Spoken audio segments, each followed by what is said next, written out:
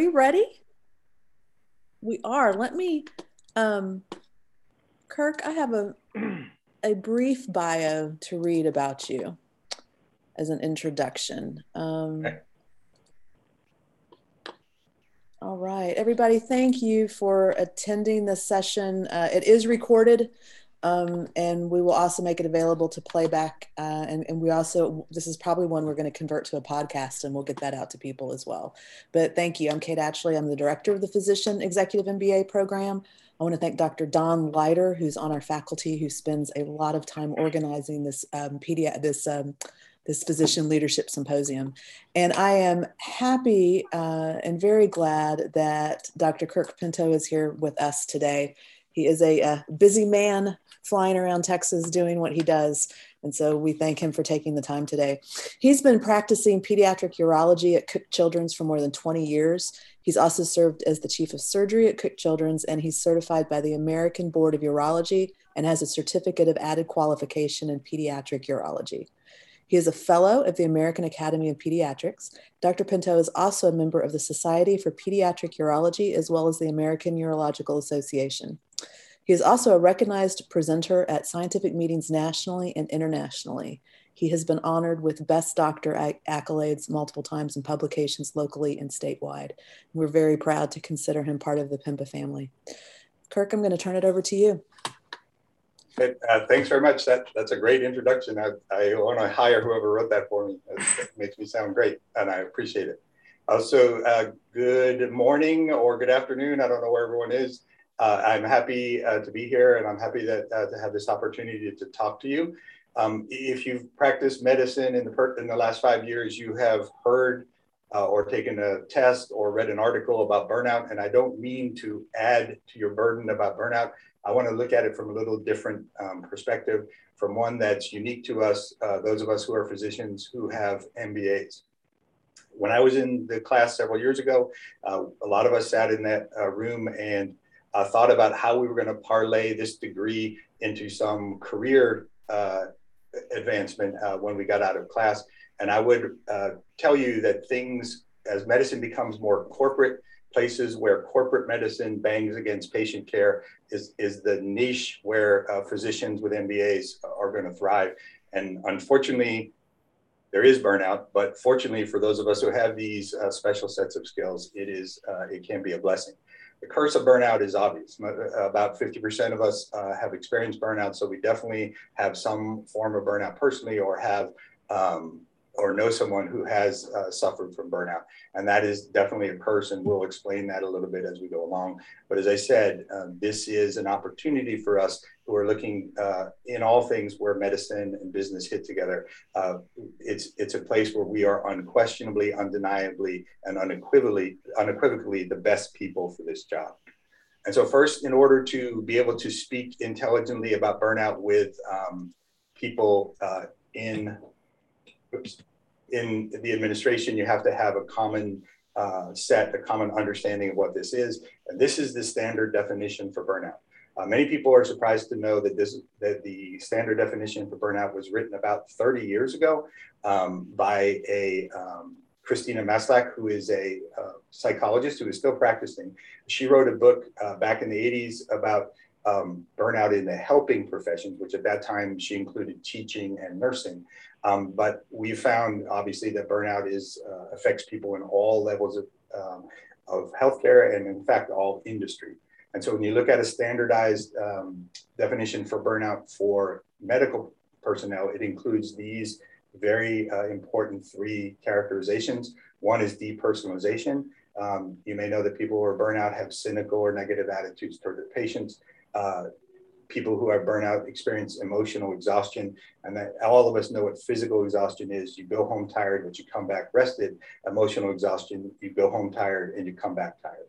And there is a feeling of decreased personal achievement, understanding that we all went into medicine because we thought it was a noble profession. And unfortunately, people who have burnout lose that attitude that this is a noble profession.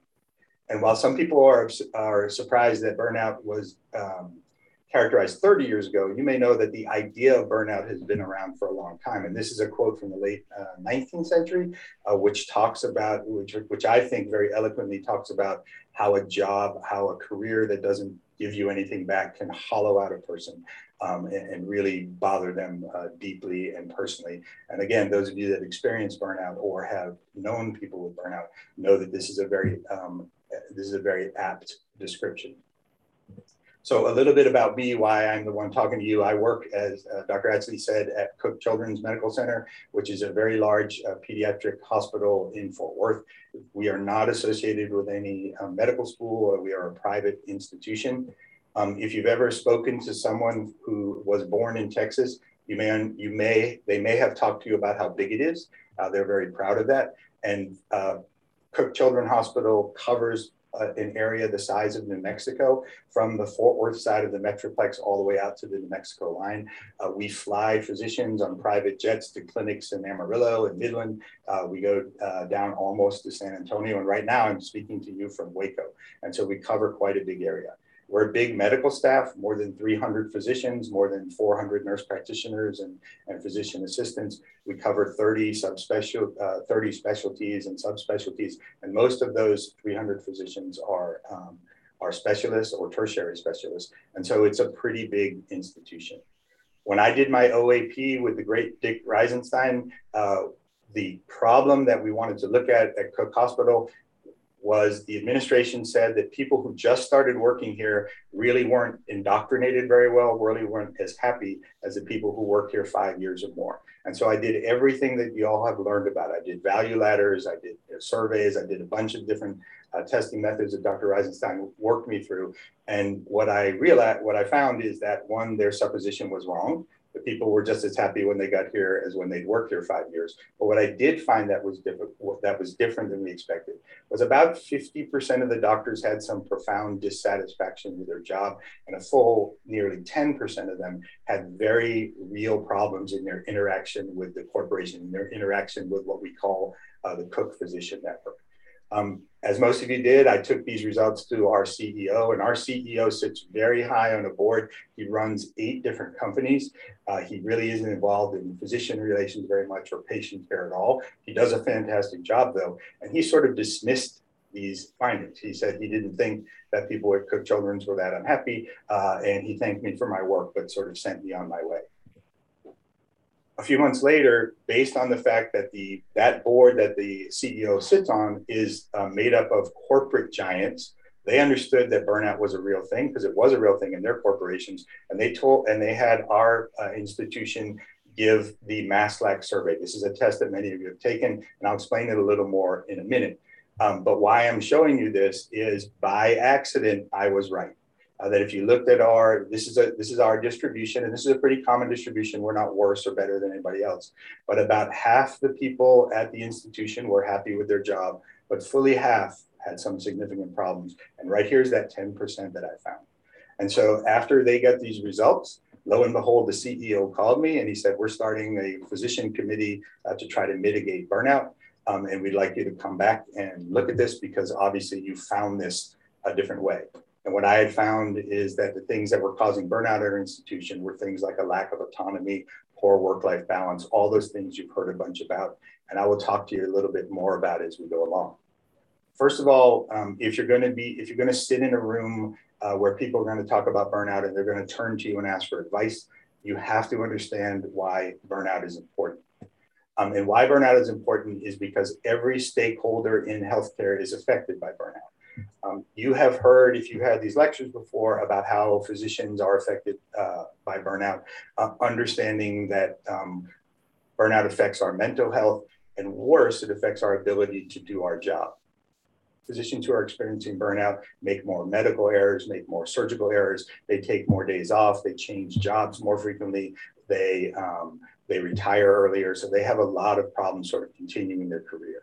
You might imagine that an institution is a stakeholder that is also affected by burnout, because if you have doctors that are not working at the top of their game, the institution has more medical errors. The institution has a worse reputation in the community. And in 2019, the Archives of Internal Medicine published a paper that said that burnout in physicians costs the American healthcare system somewhere between $2.5 and $6.5 billion per year.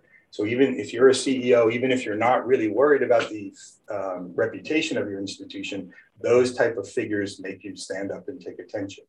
And then the saddest stakeholder who is affected by burnout is the patient.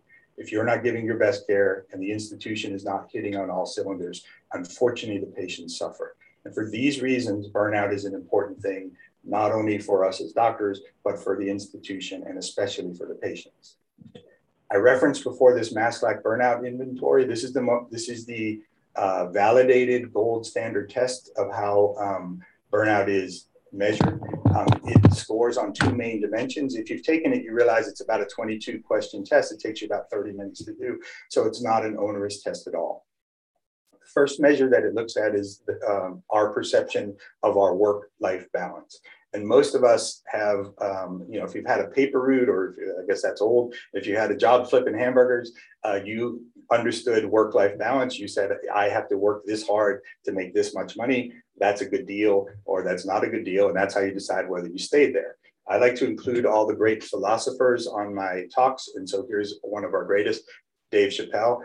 Those of you who know him may know he's in trouble again, but back in the past, he had a 2.5 seasons of an outstanding comedy series on Comedy Central. As he got more successful, he got paid more money beyond his wildest dreams. And suddenly he thought that it wasn't the show that he wanted to do. The work-life balance wasn't good. And so he simply walked away. And so this is someone who certainly walked the walk. The other component of the MASLAC Burnout Survey is measuring emotional exhaustion, depersonalization, and personal accomplishment. Those three things I spoke about before. And when Dr. MASLAC put together all of these different components, they arrive at these 5 profiles. And if you've taken this test before, you were presented with your results and you fit into one of these 5 profiles. The best profile, the 46% on our survey, the blue profile, are the people that are engaged at work. They can't wait to get out of the car. They come skipping into the office. They fire up the computer and they can't wait to see what challenges the day brings them. If you're an employer, you want everybody there. Even at our hospital, at our medical system, which I would say is a great place to work, fewer than half of the people are in that group. And as I said, 9% of people are exhausted emotionally and physically. They are cynical about their work with patients and they feel unfulfilled by their jobs. And these are the people that, that mitigation efforts have to help. What I want to explain now is something about how medicine and business pulling on each other makes burnout a little worse, because everybody says, why am I only hearing about that now? It is because of our move toward corporate medicine in this country. And as you see from this graph, we thought our life would work out one way, and it doesn't always go as planned. And so I have great interest in this subject. So I attend a lot of lectures by business people and by medical people. And so I want to show you one way that I started to think about how medicine and business were going in different directions, even as medicine becomes more corporate. All of you have seen this before. This is the triple aim. This is the old paradigm. And the idea was we would improve healthcare through these 3 goals: to improve health, to lower costs, and to provide better care. And this, I say, is the old paradigm because it's somewhat antiquated. At the same meeting, I attended 2 lectures that referenced this triple aim. One of them was given by a physician, and they talked about the new quadruple aim. This is what we're going to look after now. We're going to look for good patient experience. We're going to look for great population health. We're going to reduce costs, which are important even to doctors. But we're going to look after burnout. We're going to look at the well-being in the care team. And this was the goal as far as the physicians were concerned. Later, I attended a business lecture when they talked about the new quadruple aim. And when you look at the administration's idea of the quadruple aim, they still had the patient in mind. They wanted to provide the right care, but at the right price, at the right place, and at the right time. These 2 quadruple aims are diametrically opposed. One of them worries about the doctor. One of them adds stuff that worries about the business. And so when you look at something like this, you wonder, is burnout a predictable result of this corporate medicine, that things pull in different directions? And there are clues that that is true, and it has been true for a long time. In the last part of last century, like in the 70s, this man, Milton Friedman, an award-winning economist from the University of Chicago, wrote a seminal article in the New York Times, and you can read the title there, that the social responsibility of business is to increase its profits, full stop. The businesses shouldn't care about air pollution or quality or anything else. They should distribute business to people who can take care of those things if they want to. Those of you that watch the Gordon Gekko in the movie Wall Street, that is the personification of this masculine, very masculine business strategy. Greed is good. And this is an idea that is sort of drove medicine for a little while, drove business for a little while, and still to some extent drives business today. Doctors think about medicine and business a little different. We see ourselves as moral superheroes above the money, and that we're tireless advocates for our patients. And you can see where those two viewpoints might oppose each other. And if you think that this is all sort of hyperbole, you haven't been reading the papers, because this is one example, and there are lots of them, where Wayne State pediatricians worked at Children's Hospital of Michigan for more than a quarter of a century, and over some contract dispute, the entire department was kicked out. Not because of quality healthcare, they provided quality healthcare, they had good patient satisfaction scores, but they just couldn't come to financial terms. And so they were let go after, as I said, more than 25 years at the hospital. And corporate medicine is not going away. It is here to stay. There are some big players that are interested in corporate medicine. And if you think it's hard to work for your general hospital now, wait until you have to draw blood or do rectal exams for Amazon. It's going to be an entirely different workflow. These people are not known for being kind to their employees. And so someday we may all be somewhere working for them if we're not careful and if we don't pay attention. And so you learn in the business school that businesses spend money on improvements and expect a return on our investment. And I'll go over each of these because they're important. When a business looks at how they're doing, they use metrics. You learn that in your MBA class. One of the metrics that businesses look at for healthcare is production. How many, your patient throughput, how many patients are you seeing? They look at best practices, and best practices is a disguise, honestly, for administration, because what best practice does is allow them to budget better. If they know I have 500 people with hypertension coming into our practice every month, and I know exactly how we are going to treat them because everybody's going to do the exact same thing, I can make better budget guesses. I can even, if I'm Amazon, go out and make deals with the drug that we're going to use as our first line best practice and get reductions in that. So there's a lot of echoes for best practices that have really nothing to do with the care of the patient, but have a lot to do with the betterment of the business. The RVU compensation model, those of you that are on it may understand that it is also a way to budget. It is a carrot they hang out in front of us so that we pursue more RVUs, which because they budgeted appropriately, brings them adequate money. This is a way to get us to work harder. We're chasing dollars, they're making money. Those of you that are old enough may know that once upon a time, doctors owned ancillaries. My own practice, my prior practice, owned 3 hospitals outright. Doctors own them. As we've become workers in corporate America, those ancillaries have gone back to institutions. Many of us still have small pieces of surgery centers and things like that, but nothing like it used to be because the corporation has taken over. And the biggest thing, bugaboo that I think bothers people is this idea of satisfaction surveys. From a business standpoint, it makes perfect sense. You need to know that the customers are happy. But obviously, from a doctor standpoint, it can be a difficult situation. And I'll explain that a little more in a further slide. But you understand when you learn Lean Six Sigma that if you look at these, if you're measuring these metrics, you would, as a business person, you would attack rate limiting steps. If you're not producing enough, go find that doctor and try to help them so that they can produce more. Because as I talked about the article before about the purpose of businesses to return profits, this is the goal of change if you're an administrator.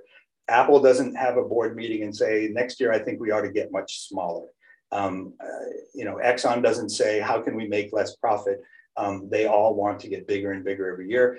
Again, this is not a moral judgment. This is just the way business works. if you look at physicians, we want to help the companies we work for, excuse me, but we toil in an evolving system and try to help to produce this return on investment. All of you know that if you work for a corporation, you have some production metrics, and these can be bothersome.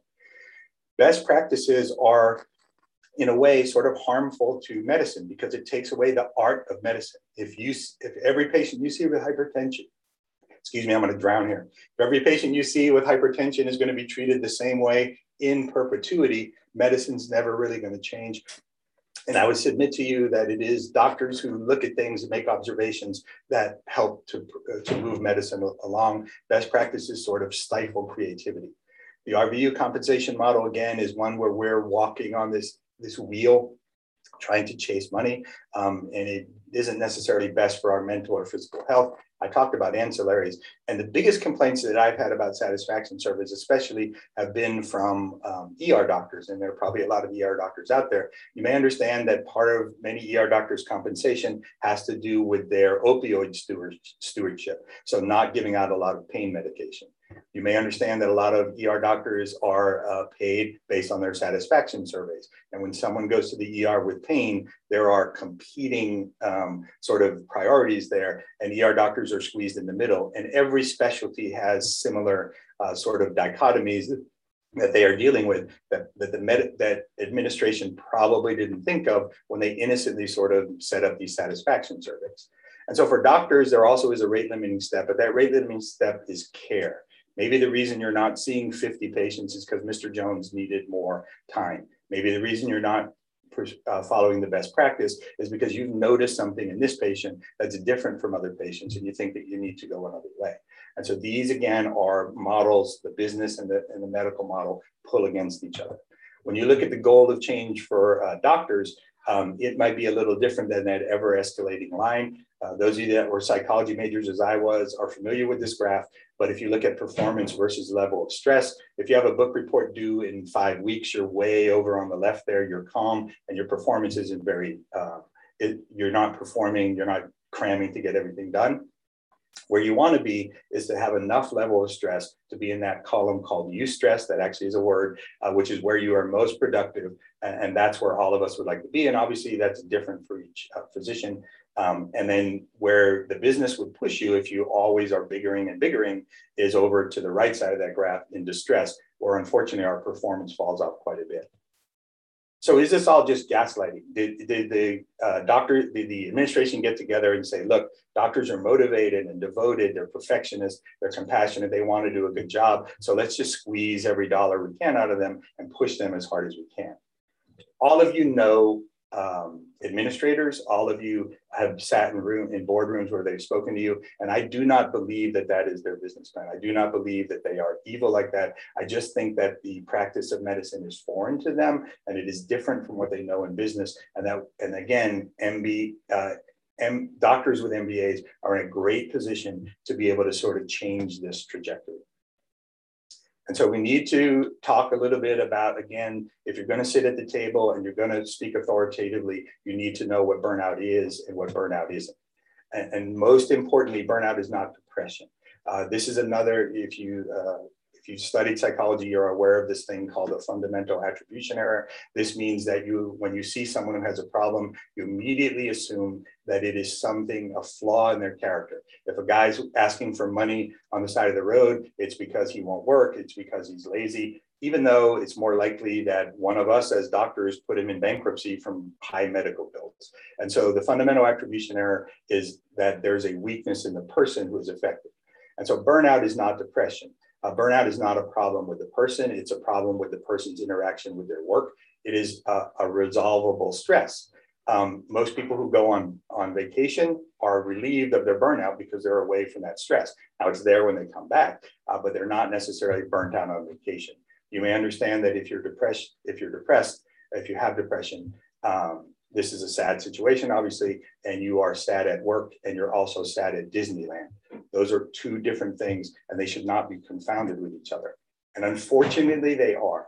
This is an article, I'm sorry to say, written by a urologist, and I'll just read the quote here if you can't read it. He said that Doctors cannot wear a Rolex watch, live in a gated community, drive a Lexus, vacation in Europe, send your kids to private schools, and at the same time complain of moral injury or, for that matter, burnout. The idea here is that money buys happiness, and I think we all know that that's a false premise. If you studied psychiatry, you understand the idea of PTSD, that you can have two soldiers sitting in the exact same foxhole, working the exact same battle, and when it's over, one of them gets up and goes to lunch and has no real problem with what went on, and the other one never recovers. And so it is our interaction with the job that causes burnout. People in the same situation will have very different reactions, but those reactions are real, and we have to get out of the mindset that it is a weakness of the person that causes them to be burned out.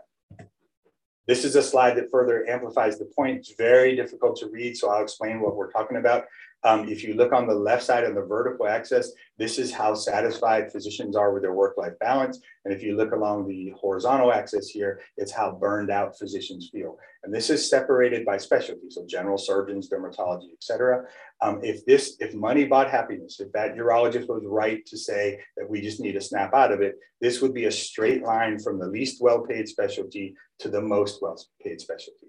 And that is obviously not what you see here on this scatter plot. And because everybody's straining their eyes, the most happy people, the people that are up here, are occupational medicine folks. And the least happy people, the people that are bottom right, unfortunately, are urologists. But this points out that it is not all about money. It is about the type of work that you do that can affect you and cause you burnout. That person in that letter mentioned moral injury, and that also is something that's important in the burnout literature. Specific to physicians, and moral injuries when a physician perpetuates or witnesses and fails to prevent a transgression of deeply held moral beliefs, meaning you're doing something that you know isn't the best. And I'll explain that better. Those of you that have practiced medicine for a while may remember that medicine in the room, in the exam room, used to be a whole bunch different. You sat there with the patient and you sat there with yourself, and those were the only competing interests that you had. You wanted to take the best, most cost-effective care of the patient, and those were the only people you have to consider. With corporate medicine, that's a little bit different. Each of us, the patient and the doctor, now have new people in the room with competing interests. The patient has an insurer that says you got to start with this medicine, not that medicine. The patient has an insurer that says that we can't operate at this hospital, we have to operate at that hospital. And so those are interests that interfere with your relationship with the patient. And most of us who work for in corporate medicine have an employer who says, these are the people we refer to, these are where we get our ultrasounds, these are the pharmacies that we prefer. And you may know as a physician that isn't necessarily the best place for your patient, but you have pressures to try to use those places. And so the moral injury comes from this excessive documentation that takes up a whole bunch of your time, but you understand doesn't help the patient a whit. It comes in defensive medicine, and you're not only defending yourself against lawsuits anymore, you're defending yourself against the patient, the administrator who comes to you and says, you're not seeing enough patients, you got to push these things faster. They may not be as blatant as that, but those are the pressures that you're working under. And so many of you are familiar with this sort of fable of on the right here, of the frog in the pot. How you boil a frog is you do not drop a frog into boiling water because he'll jump right out. What you do is you put the frog in cold water and gently turn up the heat. We know, because people have studied, if you look on the left there, the causes of burnout. And if I gave you a pencil and paper and enough time, you could come to these. Why doctors feel burned out is they have a lack of autonomy. They have that poor work-life balance. They get a high patient volume. This is the biggest one: excessive professional tasks and administrative tasks. A busy family practitioner, because of EMR and because of all the emails and all the things they have to talk about, in a recent paper, looks at 130 different patients in a day. If you had 130 patients sit in your waiting room, imagine the chaos. And that's what people are expecting you to do. And I would submit to you that all of these things on the left are the warm water in the pot, and each of them could be turned up so that eventually we're going to be in boiling water. We have to pay attention to this. And so what can we do? If you attended this talk a few years ago, you heard an excellent talk by Dr. Van Ness, another alum of PEMBA, who talked to you about ways to manage your time and reduce your physician dissatisfaction. And certainly, if you are a doctor, you understand that you should be exercising, you should be practicing good self-care. That is not a surprise to you. But what may be a surprise to you, or probably isn't, is you cannot exercise your way out of burnout. Again, they can turn up the key to a point where you're not going to be able to do enough push-ups to feel better. So there's other ways. And the best thing I learned in Pemba had nothing to do with finance or economics. It was that there were smart people in other fields. Doctors think we're pretty smart, and we are, but we're not necessarily smart about everything. And there are people that are succeeding through mental endurance in other fields, people that sail across the ocean by themselves, that run 200 miles in a day. And so if you look at psychologists and therapists and athletes, you can find that there's a way to build your business, to build your mental toughness, and mental toughness helps you with burnout. All of us, once upon a time, had a measurable thing in psychology called grit. Grit is unyielding courage in the face of hardship. Remember your first day of medical school, you knew nothing about the Krebs cycle, you got a big pile of books, and you had a firmness of mind that you were going to go in there and get it done. All of you once had tremendous grit. In our institution, there are executive coaches who work with the administration all the time to help them to regain their grit, to refocus, to get some fortitude and guts and pluck back. And these things are, these types of coaches are available to you, and you can re-get grit. And people with high grit scores have low burnout scores. You also had in medical school, you might remember, a lot of resilience. You were on rounds, you got asked a question and you failed that question miserably, but the next day you were back there ready to answer more questions. A lot of us, as we've come through practice, have lost our resilience, our ability to recover. As we said, that emotional exhaustion, this can also be coached. This can also be made better through therapy, and this can also be improved. And I would urge you to do that.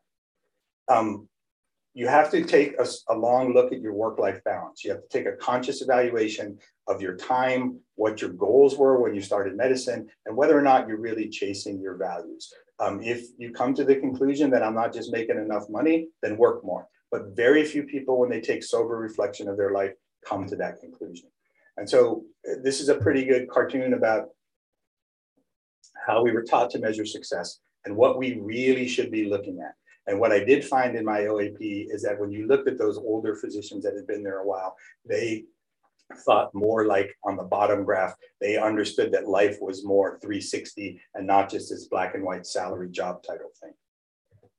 So there are things you can do at your institution that obviously would help burnout tomorrow, and the administrators know that.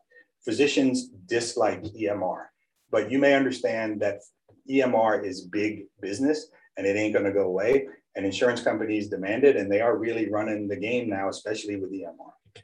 Doctors in the United States do not like EMR. We do not think they're very user-friendly. This graph is flipped over, though, if you go to Europe. European physicians are very happy, for the most part, with EMR because they do not have the onerous documentation requirements that we have. So EMR doesn't have to be the worst thing in the world. It just is for the way we use it in the United States. And hopefully through pressure from physicians, especially physicians who have MBAs, we can change the tide here. As I said, there are demonstrable ways to sort of make that better. When we complained to our administration, this is what they came up with. Classes we could do after clinic, long videos that we could look at, and a system that we would have to search. For a business person, this is a very usable solution. This is a very good idea. But for busy doctors who already don't like the computer, this looks like hell. Again, smart people have already looked at all of this, and we are aware of very usable EMR interventions that will help to reduce burnout. And they are things, again, that you could write down if I gave you a pencil and paper. You want to reduce the amount of documentation. As you understand, that is usually not driven by your corporation. It is driven by insurance companies. And in some cases, we have to start pushing back against that. You want to streamline documentation, which was the goal of EMR to begin with, but somehow never was realized. Standardized order sets help. We have lots of them in our institution. Hopefully you do too. There are a lot of questionnaires because our business people want to be involved in a lot of research, and that requires the physicians and the patients to fill out a lot of questionnaires. It doesn't necessarily help their medical care, but it does help our bottom line.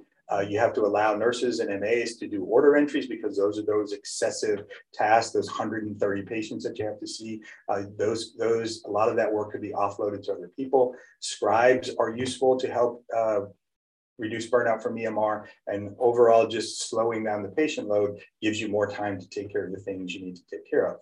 If you look at that list, that's an expensive list. Doctors can't demand that stuff and just get it. It does require some administration input. So for those of you that are super wonky and want to see the EMR part of, the MBA part of this, I have that. I liked the teaching at Pemba so much that when I left, I went and took a course at the Neely School of Business here locally in TCU. And so this is for the wonky people in there.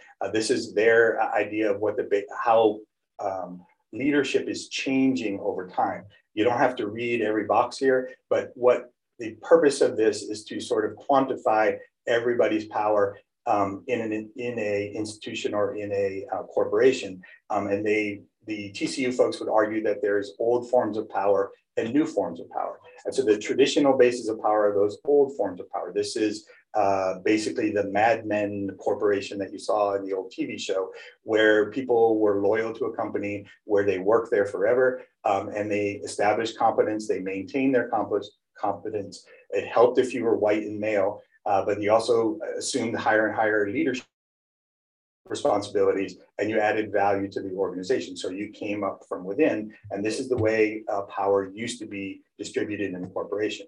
More and more now, as corporations have multiple different healthcare entities, including home health organizations and surgery centers and things like that. So as you have more multifactorial, if you will, businesses, new bases of power are more based on social things like fostering strong relationships among those different arms of a corporation, promoting the mission of the entire corporation, again, having leadership responsibilities, but a lot of brokering. If you want to look at that as a graph, on the top there is the formal old hierarchy, and this is where a guy named Josh might sit, and he always reports up in this straight line manner. In the new, more informal network, you can see where Josh is a pretty powerful guy in the company because everyone by email or by message groups that he's on or by Zoom meetings like this, he has access to people across the company, something that was unheard of previously. And so if you continue with this strained analogy, if you look at what we just straight up doctors have in our in the medical business model, we do have some positional power, legitimate positional power by being doctors, but we don't have a lot of this connection power over here. We don't know what's going on in the boardrooms. We don't have necessarily access to all the mission statements and everything that we might need to make sort of industry changing decisions. If you look at the people that are administrators, they don't fill all the boxes either. They have legitimate power because the corporation gives it to them. They do have all that informational power. They know where the corporation is going and they make those 5-year plans. But in medicine, especially when you're dealing with physicians, it is important that you also that you need the worker bees along with you. And administrators and doctors don't always see eye to eye. So to beat a dead horse that I've already beaten before, people who have doctorates and MBAs are in a unique position to fill all of these boxes and to do everything that is required of them to sort of move the corporation forward. And I would urge you to memorize this fact, if not this chart, and use it to your advantage when you tell people, here's what I want to do next.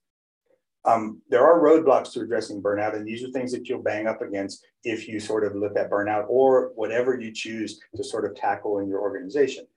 You have to understand, if you've ever read Upton Sinclair's The Jungle, that's a book about horrible working conditions in the meat cutting industry. I forget when, in the 17 or 1800s. The administration can make your job so terrible that the entire staff has burnout. Now, that's not to their advantage, but they could do such a thing. But the flip side is not true. They cannot unilaterally fix burnout. They cannot make money. They cannot keep the corporation alive without the consent of the physicians and the cooperation of the physicians. And again, that's where we come in.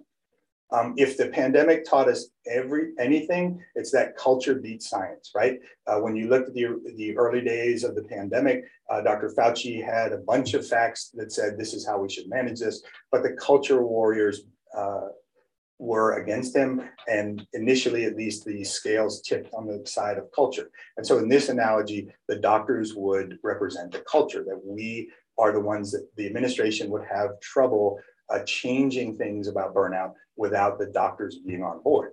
From a doctor standpoint, our problem is money. And again, if you like rap music, you know this song, but it is money over everything. Everything that I showed you, scribes, whatever it is going to cost money. And just because doctors ask for it doesn't mean we're going to get it. So doctors need the cooperation of the administration and vice versa. As we wind down here, there are basically sort of three types of problems that come from burnout, and all of them, doctors with MBAs are uniquely suited to sort of help. If you look at addressing burnout from a system level, if you took the MASLAC survey, they present a big ream of paper that tells you about your institution, and it tells you very fine detail about the business problems that you're having that are grading on the physicians, and it tells you very specifically about what specific problems the physicians have that also would need some work. And I would submit to you that no one can speak with the same gravitas, knows a lot about the administration, and someone who has been in the trenches with those doctors. No administrator can do it as well as you can. There are team issues, and this is a real live Kaizen event that we did in my clinic because for the life of us, we could not move patients from the front door to the back door. And so we shut down the clinic, looked at the process on sticky papers, like sticky papers on the wall, like you're supposed to do, and we dramatically improved the process of how patients move through. We did spaghetti diagrams. I have a green belt now in Lean Six Sigma based upon this project, and not only do I love having that piece of paper, but it dramatically improves how our clinic works, and it got me further laudits from the board when I showed them that this could be done in all these clinics to help reduce burnout because the clinics are bogged down unnecessarily.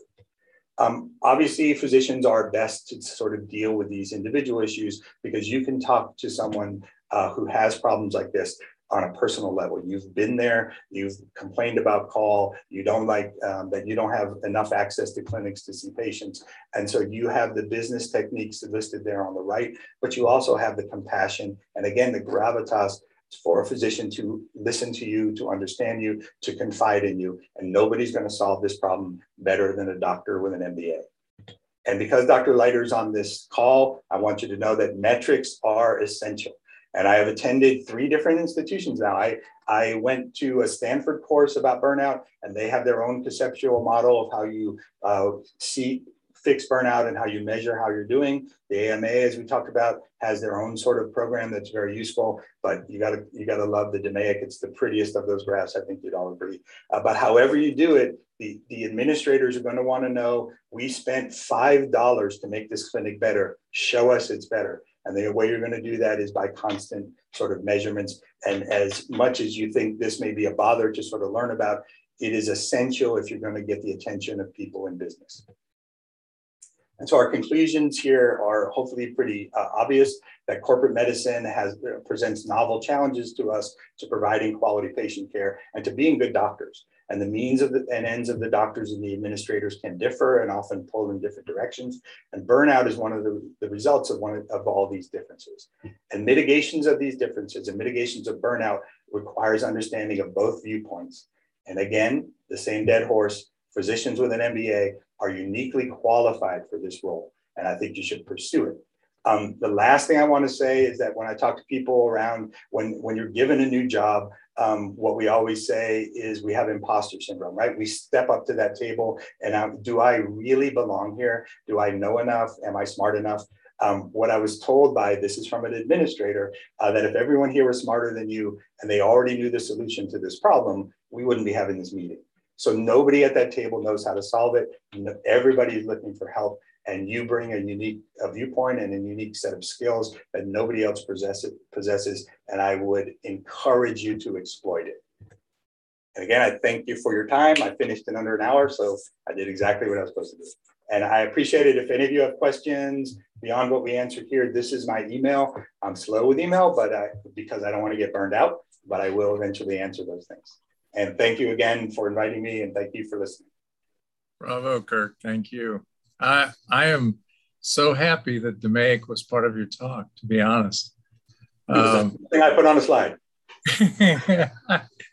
I had a question from something you were talking about earlier, and that is the standardization of clinical protocols and how that can be detrimental.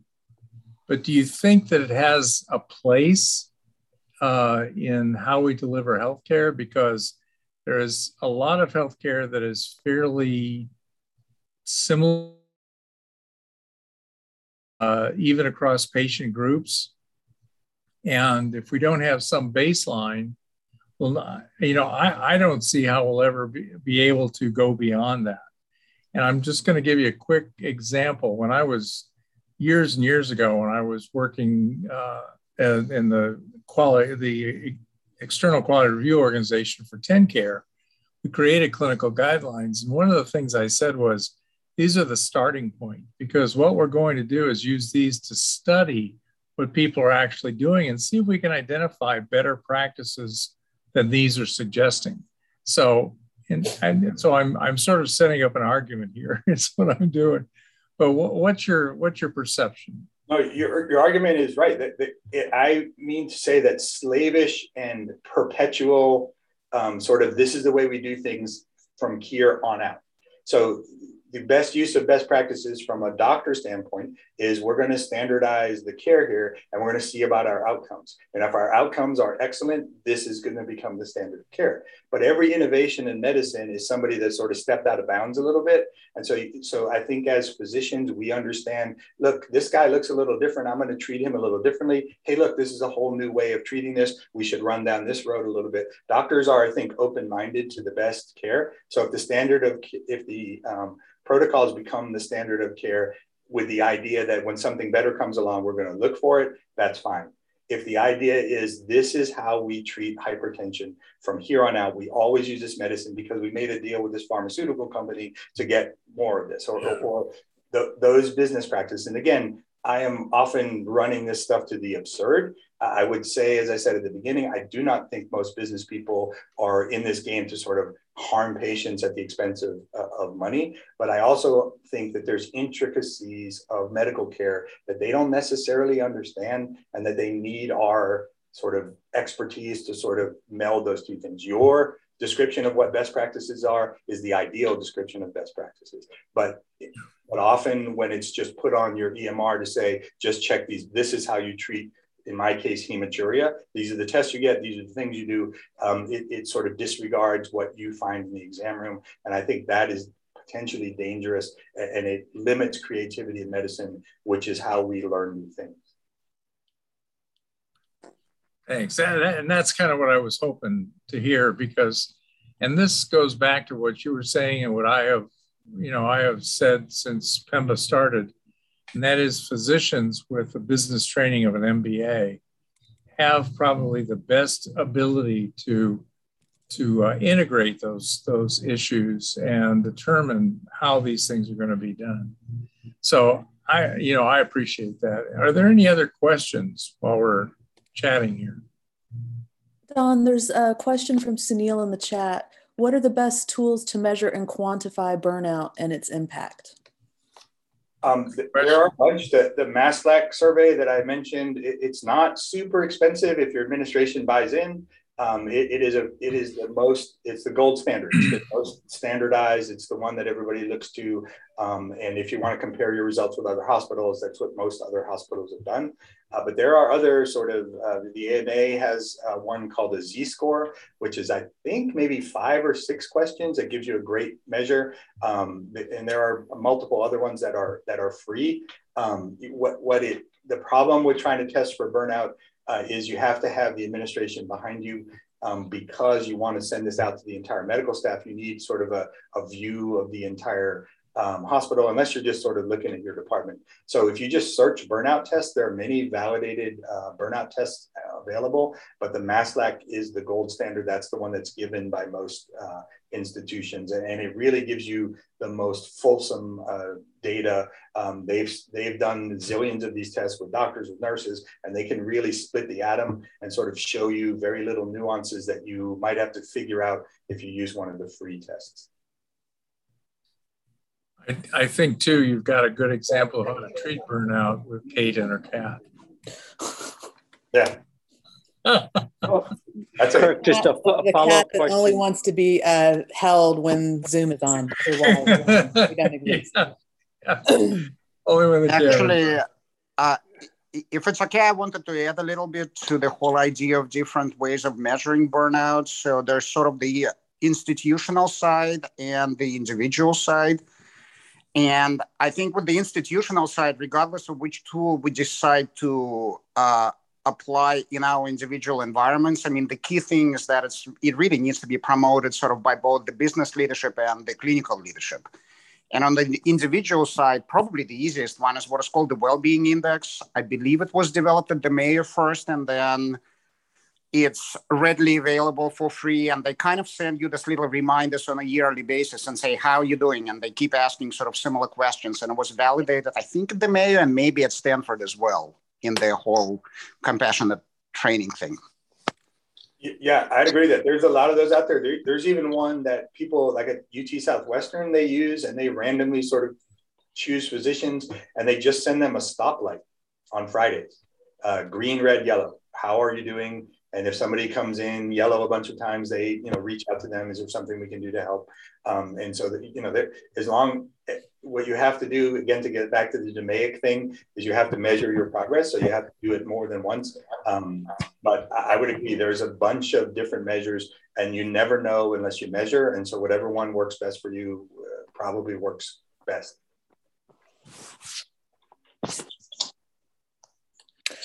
I have a question for Kirk, and I guess I need you to look into your crystal ball for this. When are we going to get ahead of this? It's really easy. It's just like preventative health. It's really easy to treat the disease once you see the symptoms, but how do we avoid the symptoms and get ahead of it so that we never get to this place? Well, I think, again, the corporatization of medicine sort of exacerbated all of these things. And at least in my institution, the people at the administration are worried about it. They started this committee. They have funded, the work that we've done. We're gonna ask them for some bigger amounts of money, and we'll see sort of where they are. But as I said, smart people have looked at this. It is all the administrative tasks that EMR puts on us, and all the administrative tasks we have to do, just answering phone calls, doing all those things all day. That absolutely drops to the bottom line. That causes burnout. And so there are those things that I showed you are very well documented, and they can be dealt with.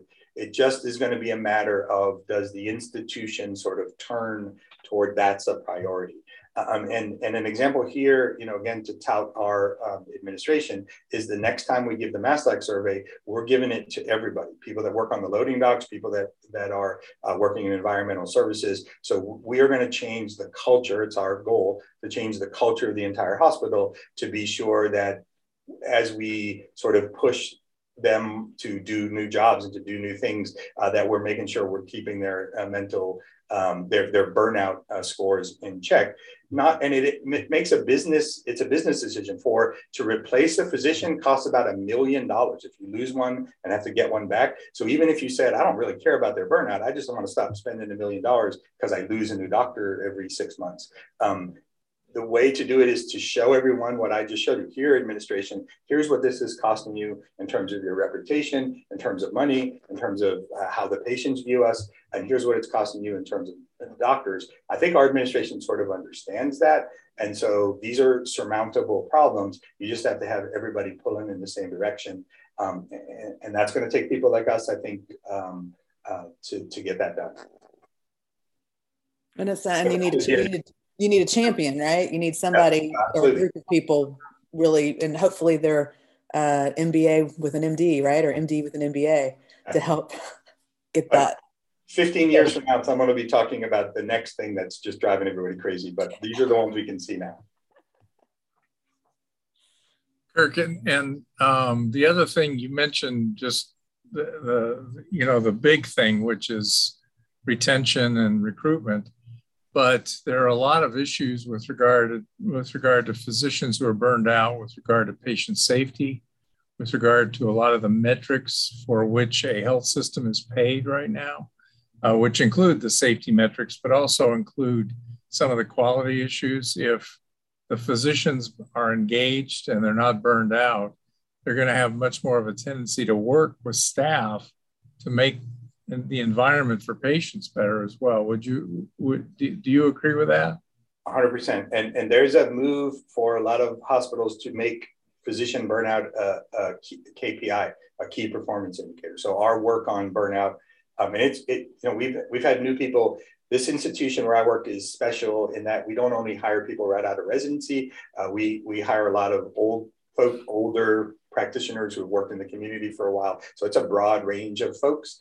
But some of the newer medical students newer residents do ask about, what do you do about physician wellness? I mean, that's something they're asking about. So it's on the radar of a lot of people. And again, it perks up the ears of the administration. Oh, this is a recruiting tool too. We should do this. Yeah. All right. One more call for questions. Does anybody have any questions before we finish up here? I don't see any in the chat. So I think, Kirk, you're off the hook, my friend. All right. I can't thank you enough. This is great. It's fun. I wish I could do it in Knoxville though, because burnout gets better when I'm away from here. We can make that happen. Right. We can make that happen in the future. All right. Thank you. Bye-bye. Thank you, everybody, for joining us.